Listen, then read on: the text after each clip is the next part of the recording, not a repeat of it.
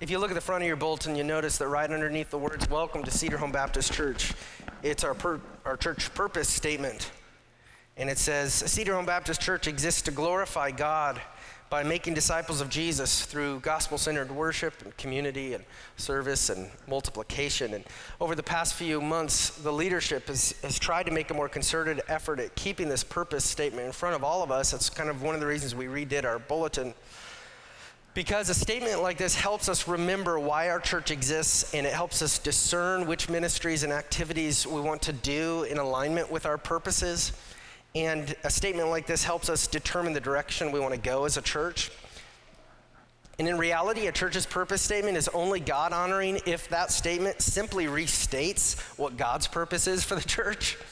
And so this morning, as we jump back into the book of Acts, we're going to take a look at the purposes and practices of the early church. What were these people doing 2,000 years ago, right after Jesus resurrected and ascended into heaven, as it was led by the apostles and the Holy Spirit? And so if you got your Bible with you, please turn with me to Acts 2:42. If you're new with us, Acts is a book in the New Testament, which means it's closer to the back of your Bible.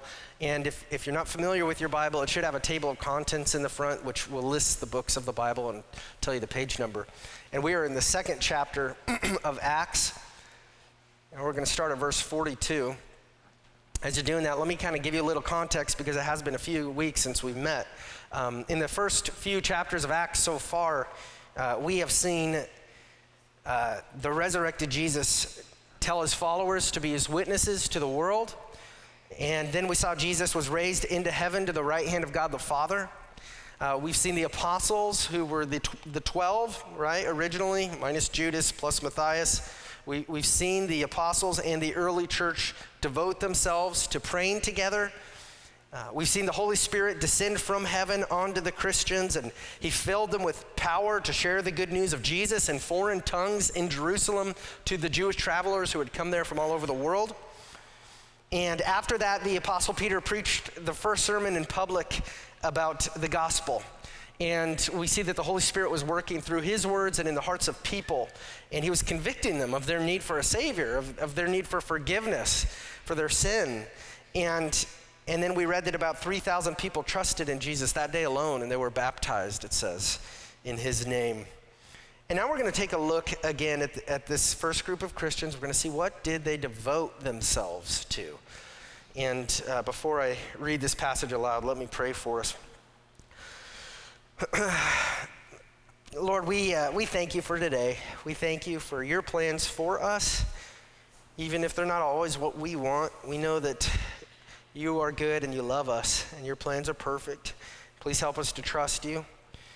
As we open your word, we ask you that you would teach us, Holy Spirit, not just with our minds, but teach our hearts, please, and teach our hearts in a way that we're transformed by your word and by the power of your Holy Spirit. We come here believing that you, Lord, appointed this passage for this day, and we humbly ask you to do your will with it, among us with your word. And just, Lord, please bring our thoughts and our desires and our actions into conformity with you, with your will for us. Please strengthen and encourage all of us today. Please protect us from evil. And please bless us now in Jesus' name. Amen. As I read this passage, what I want you to do is I want you to look for elements in it that are also reflected in our church purpose statement. So what I'll do is I'll read Acts 2:42 to 47, and then today we're going to kind of camp out on Acts 2:42. And they devoted themselves to the apostles' teaching and the fellowship, to the breaking of bread and the prayers. And awe came upon every soul, and many wonders and signs were being done through the apostles. And all who believed were together and had all things in common. And they were selling their possessions and belongings and distributing the proceeds to all as any had need. And day by day, attending the temple together and breaking bread in their homes, they received their food with glad and generous hearts, praising God and having favor with all the people.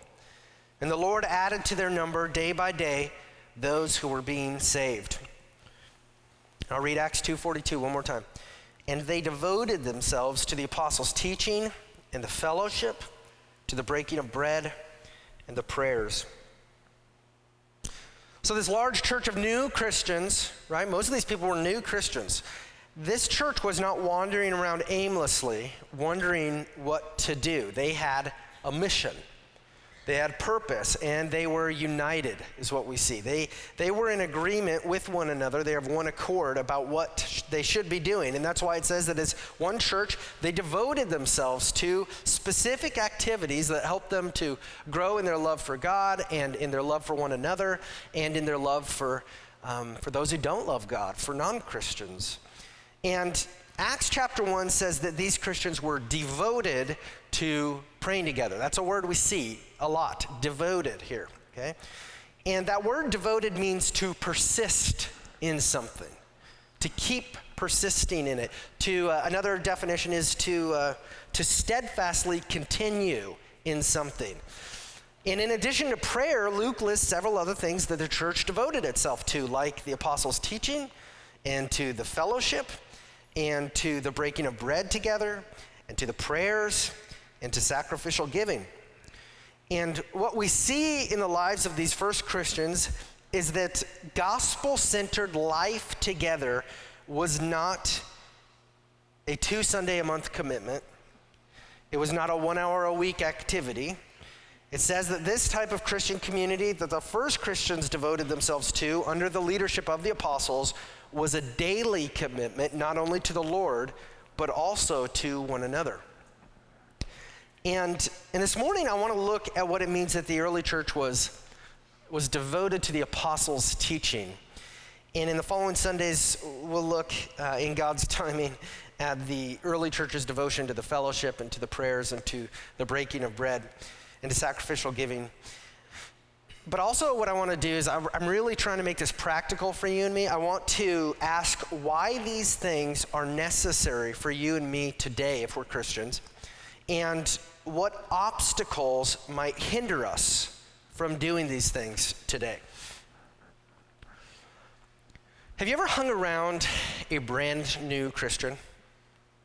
If you haven't done that, you need to do that because it's fun. Most of the time, a brand new Christian is excited about everything related to God.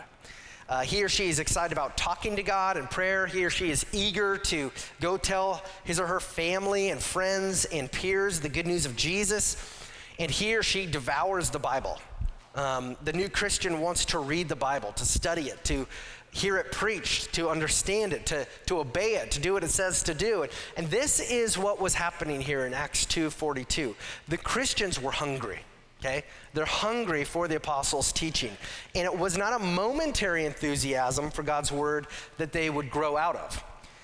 It says here they devoted themselves to this, okay? They devoted themselves to the apostles' teaching. The teaching of the apostles was a trademark of life together for the first Christians. So what exactly did the apostles teach? Well, remember that at this point in history, these apostles had not yet written the New Testament of the Bible. Much of this early teaching that they began to do in Jerusalem is what they would later write down under the guidance of the Holy Spirit to form what we know as the New Testament of the Bible. And as we already saw Peter do, the apostles were likely walking these mostly Jewish Christians through the Old Testament scriptures and showing them how those scriptures, which they'd had for thousands of years, pointed to Jesus and were fulfilled in Jesus Christ. In addition to that, before Jesus ascended into heaven, he told the apostles what to teach the church. Remember Matthew 28:18-20, it says, Jesus came and said to them, "All authority in heaven and on earth has been given to me. Therefore, go and make disciples of all nations, baptizing them in the name of the Father and of the Son and of the Holy Spirit, teaching them to observe or obey everything that I have commanded you. And surely I am with you always to the very end of the age." Jesus told the apostles here to teach future disciples, including all of us in here, to obey or to observe everything that he had commanded them. And so in today's passage, the apostles' teaching was Jesus' teaching, which the apostles remembered and taught by the power of the Holy Spirit. At Jesus' Last Supper, he promised these apostles that when the Holy Spirit came upon them, he would cause them to remember everything that Jesus had taught them so that they could then pass it on to others. We're not going to put this verse on the screen, but I want you to listen to what Jesus told the apostles in John 14, 25 to 26. Jesus said, "These things I have spoken to you while I am still with you. But the Helper, the Holy Spirit, whom the Father will send in my name, he will teach you all things and bring to your remembrance all that I have said to you." Now, really, for us in this room, we can only imagine how radical some of the teaching must have sounded to these new Christians. Jesus' teaching in the Bible's teaching doesn't sound incredible to many of us today because many of us have either grown up in the church or we have grown up in a somewhat Christian society. But the apostles' teaching, which was the teaching of Jesus, was groundbreaking because the message of eternal life in Jesus, the message of God's salvation in Jesus, was not tied to any one people group's culture or traditions. Hear that? Even though most of these first Christians were ethnic Jews, the gospel that they were adopting was this message, gospel means good news, that they were adopting was that God's salvation is open to all of the world, and you don't have to become a Jew in order to become a Christian. And it took the early Christians several decades to work out together what that looked like in practical ways. And we see in Acts 15 and Galatians and elsewhere in the New Testament, this is what they were working through.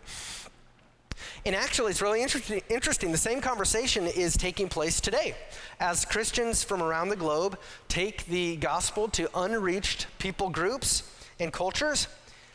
Missionaries and missionary agencies continue to wrestle with this question: how much of a new Christian's native culture can he or she hold on to and still be a Christian?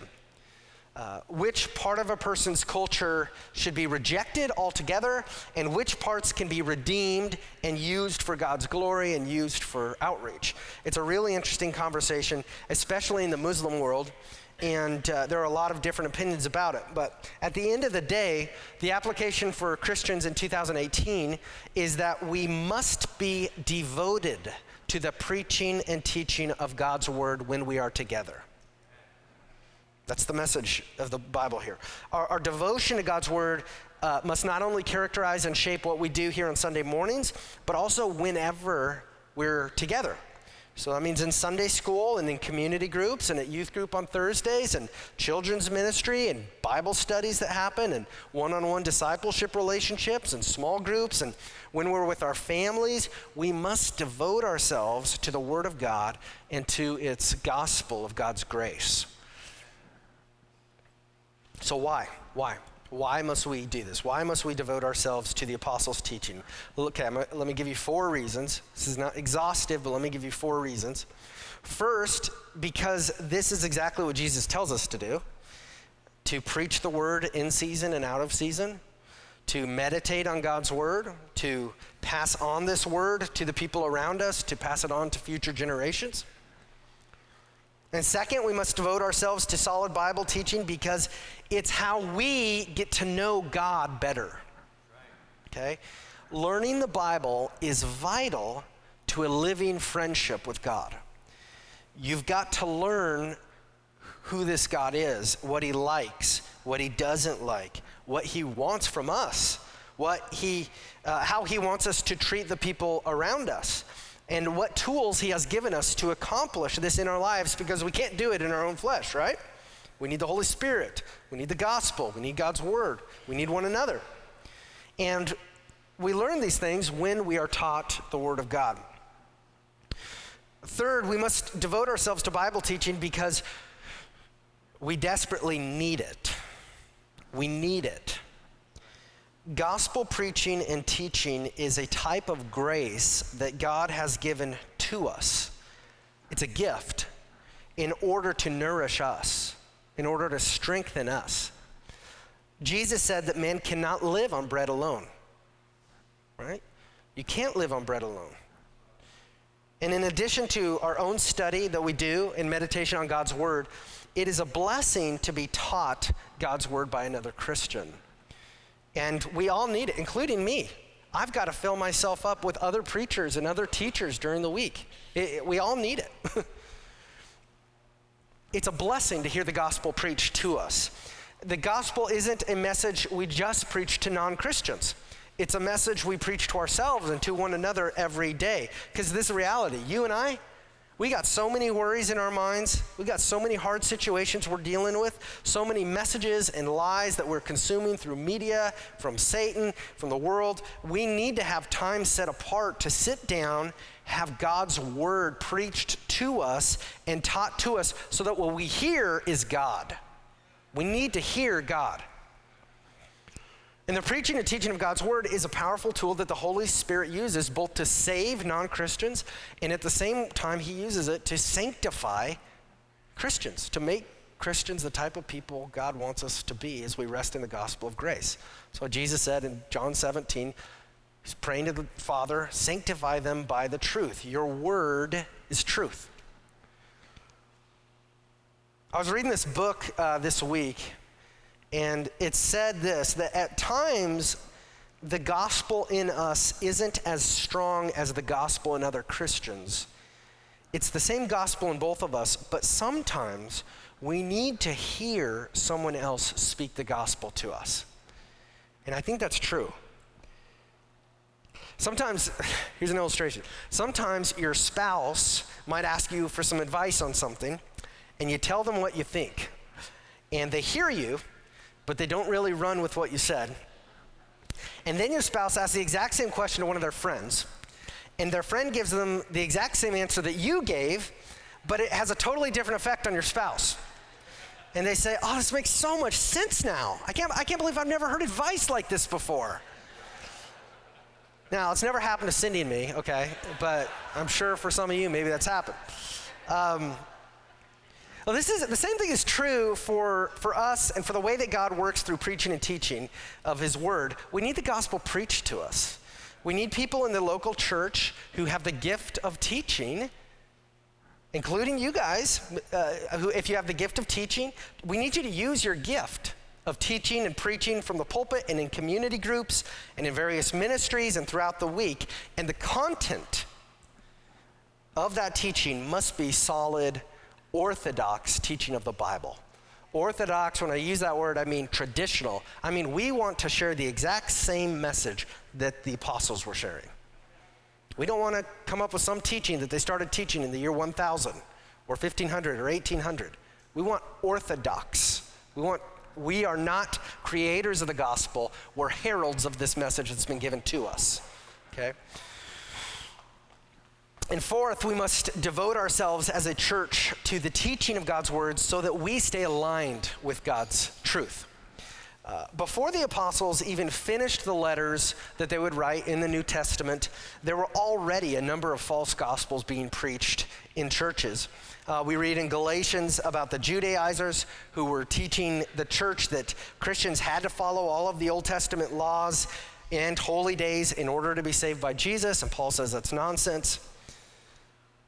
We read in Romans about the antinomians. Anti means against. Nomos is the word for law, against the law. We read in Romans about antinomians who said that because all you have to do is to go to heaven is to trust in Jesus, then just pray the prayer, accept Jesus, and then go live however you want to live. Don't worry about the law. Don't worry about any of God's commands. Just accept him into your heart and then run wild. Paul said that's nonsense. And there was also a very popular and dangerous teaching called Gnosticism, which some of you probably heard about. And one of the components of that teaching was that all flesh is evil, and therefore Jesus' physical body must not have been real. It must have been an illusion. Therefore, they taught here in the first century that Jesus was not fully God and fully man. They were teaching this in churches. And that teaching flies in the face of the apostles' teaching that said that Jesus had to be fully God and he had to be fully man in order to atone for man's sin. And as a church, we must hold firmly to the Word of God as our sole authority of our beliefs. Any group, hear me, any group of people that claims to be Christian but is not devoted to the apostles' teaching is not Christian. And it can get very confusing in our day and age because many people call themselves Christians, but they don't hold to the apostles' teaching, and they don't hold to the Bible. Mormons call themselves Christians. That gets confusing. But they don't believe that Jesus is God, and if you press them, they'll tell you that.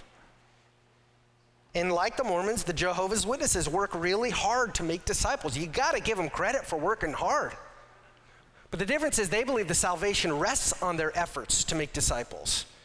And in addition to that, their theology is that Jesus was not the only God. He was one of many gods. And that's not the apostles' teaching. And you'll run into present-day Judaizers who believe that in order for God to save you, you must have faith in Jesus plus keep the Old Testament law. That's still going on there in our society. Now, hear me right, we need to and get to love and be kind to and pray for people who don't believe God's word and who don't hold to God's word. And at the same time, we can't compromise our faith in God and in God's word as perfect and gracious and completely authoritative for us. It seems that many people in our society, your coworkers, on the media, you hear it everywhere, don't think it's possible to love others while fundamentally disagreeing with their beliefs. But God's word says it is possible, and that's exactly what Christians are supposed to do as we shine God's light and share his love in a dark world. And so as a local church, we devote ourselves to the teaching of God's word because Jesus tells us to, and because it's how we get to know him better, and because our souls need biblical truth spoken to us, and because we want to know the truth and not fall prey to false teaching. And those are really important reasons for us to devote ourselves to God's word when we're together. Okay, next question. What then are some of the obstacles that might hinder us from doing this? From devoting ourselves as a church to the teaching of the Bible? Okay, again, not exhaustive, but let me give you 4 reasons. First, a church isn't going to devote itself to the teaching of God's word if the church doesn't believe God's word. Okay? A church will not make Scripture central to its services and meetings if it does not believe that Scripture is entirely true and trustworthy, and it's the ultimate authority for our beliefs and practices. And sometimes it gets really tricky because you can look at a website and you read their statement of faith, and obviously they love the Word of God, and so that must be what the foundation of the whole church. But maybe it's not until you hang around a little bit and say, man, these people don't really love God's Word. And so you got to be careful there. Second, a church isn't going to devote itself to the teaching of God's word if it believes the Bible is irrelevant or that it's boring. Many churches take pride today in being progressive and unconventional, and their services and ministries pay very little attention to Scripture because they're not interested in Scripture. And the thought is, well, if our neighbors aren't interested in Scripture, we've got to cater to them. So let's give them less Scripture to try to build a connection with them, and that's not the game plan God gives us, okay? It is a lie to believe that Scripture is irrelevant to any of us in 2018. The Word of God, the good news of Jesus, this is what Jesus says about it. I'm the same yesterday, today, and forever. The need for people to be saved from their sin and from hell, the need for people to have their lives and eternities transformed by a God who loves them is the most relevant and important matter for any of us. Third, a church might not devote itself to the teaching of God's word if that church's primary goal is numerical growth. Obviously, our prayer as a church is that God would use us to make as many disciples as quickly as possible. But at the same time, we must make disciples by following God's instructions for disciple making, which reaps a harvest according to God's timeline. He's the one who saves people. And he gives us the joy and responsibility of sharing that good news with others. So there are all sorts of, if you think about it, there are all sorts of ways to grow a church or a ministry, but that doesn't mean that if a church is big, it's necessarily healthy or God-honoring, right? There are healthy and God-honoring big churches, but size itself is not the indicator of success. Growth in and of itself is not necessarily a healthy thing. Preaching God's word less in order to grow your church is not healthy or right. Instead, we must be faithful to keep the teaching of God's word central to our time together. And we must, as individuals, be loving sharers of God's good news to one another and to non-believers. And we have to be devoted to prayer as a church together and on our own, as we submit our church to the Lord to serve his purposes for this time and place. And fourth, churches may not devote themselves to God's word because those churches have bad teaching. Bad teaching can come in many different forms. There is a way to teach the Bible without ever teaching the Bible. And I should be careful about this. I do not want to come across like I'm an expert or perfect at this, because I know that I'm flawed and I say things that sometimes are inaccurate too. And forgive me for that. If ever I say something that doesn't align with Scripture, then throw that comment out, okay?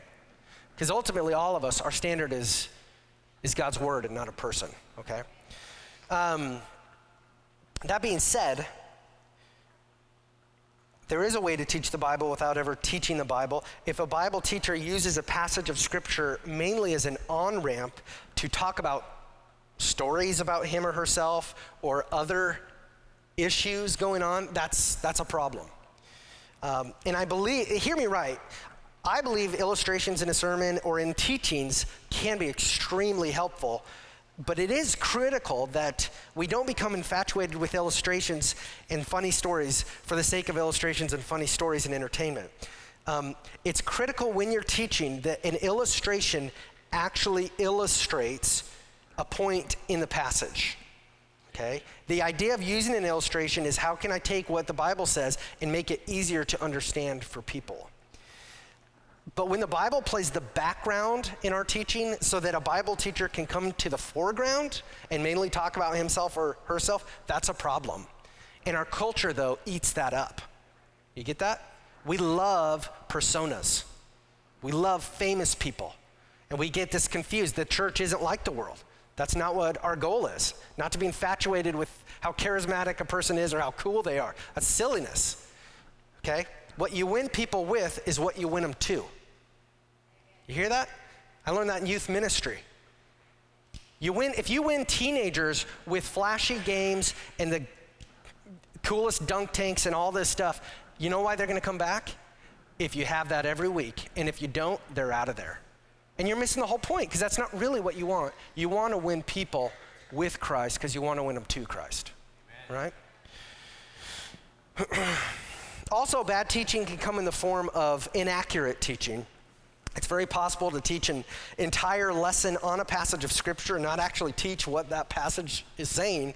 And so I just say this: if you're in a teaching role here, I want to help you and get tools into your hands however I can to educate yourself on the content of the Bible, as well as the tools you can use to help interpret and apply the Bible correctly. You do have to consider, once you start teaching more, you have to consider things like the historical context of the Bible and the cultural context, the biblical context, the textual context, and the intent of the author. Those are important things. Now, a Christian doesn't need to know all those things in order to grow in Christ. However, if a Christian is going to teach the Bible, then those are the types of things you should be familiar with or try to learn more of, because there's a lot of bad teaching out there on YouTube and iTunes and cable TV and in bookstores that really sounds right and it really sounds convincing. And they've got 10,000 people in their church, but it's actually incorrect and it's leading people away from God. One of my favorite quotes is by a godly man and author named Jerry Bridges. And regarding, if you read anything, get anything you can by Jerry Bridges, by the way. It's gold. Regarding the interpretation of Scripture, he says this: if it's new, then it's probably not true. And if it's true, then it's probably not new. In other words, you should be wary of anyone who says that the Holy Spirit has shown them something in Scripture that Christians have been getting wrong for centuries. Beware of any teaching or doctrine that hinges upon the meaning of one Hebrew or Greek word that we've been getting wrong for centuries. Beware of any new teaching that is different at all from the teaching of Jesus' apostles. If a teaching is not in alignment with what is clear in Scripture, then that is called unorthodox, heretical. That's not good. You want orthodox, established, proving teaching of the Bible. This is what the Apostle Paul says in Galatians 1:6-9 to this church that was beginning to follow bad teaching. He says, I'm astonished that you're so quickly deserting him who called you in the grace of Christ and are turning to a different gospel. Not that there is another one, but there are some who trouble you and want to distort the gospel of Christ. But even if we, he's talking about himself, even if we or an angel from heaven should preach to you a gospel contrary to the one that we preach to you, let him be accursed. Let him be condemned, sent to hell. As we have said before, so now I say again, if anyone is preaching to you a gospel contrary to the one you received, let him be accursed. That's strong language. Stick to the old road of the gospel, the old path. Don't venture off into the woods trying to discover something new. Some people are so infatuated with the journey that they don't want the answer. They're always looking for something else. Stick to the old road, because the gospel of Jesus is the same yesterday and today and forever. 4 or 5 years ago, right around the time that I started as lead pastor here, I saw a short 3-minute video by one of my mentors, I guess you could say, Pastor John Piper, called Don't Waste Your Pulpit. And that video really impacted me, and it inspired me to want to preach and teach a certain way. And I want to just show you that 3-minute video so that you can get a little insight into my desire for the preaching and teaching ministry of this church, as well as all the different branches of teaching that happens through our church. Let's look at that. The best way to waste your pulpit is to preach your own thoughts instead of preaching God's thoughts.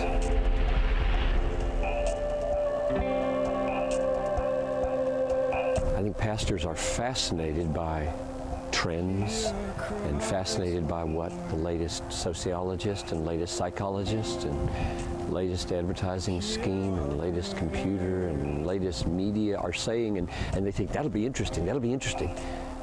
It is interesting, but it's what people can find out anywhere. What people won't find out anywhere else except in the pulpit is, what does God have to say? Bring God to bear. Bring God's word to bear on every problem, whether it's what the media are saying, or sociologists are saying, or psychologists are saying.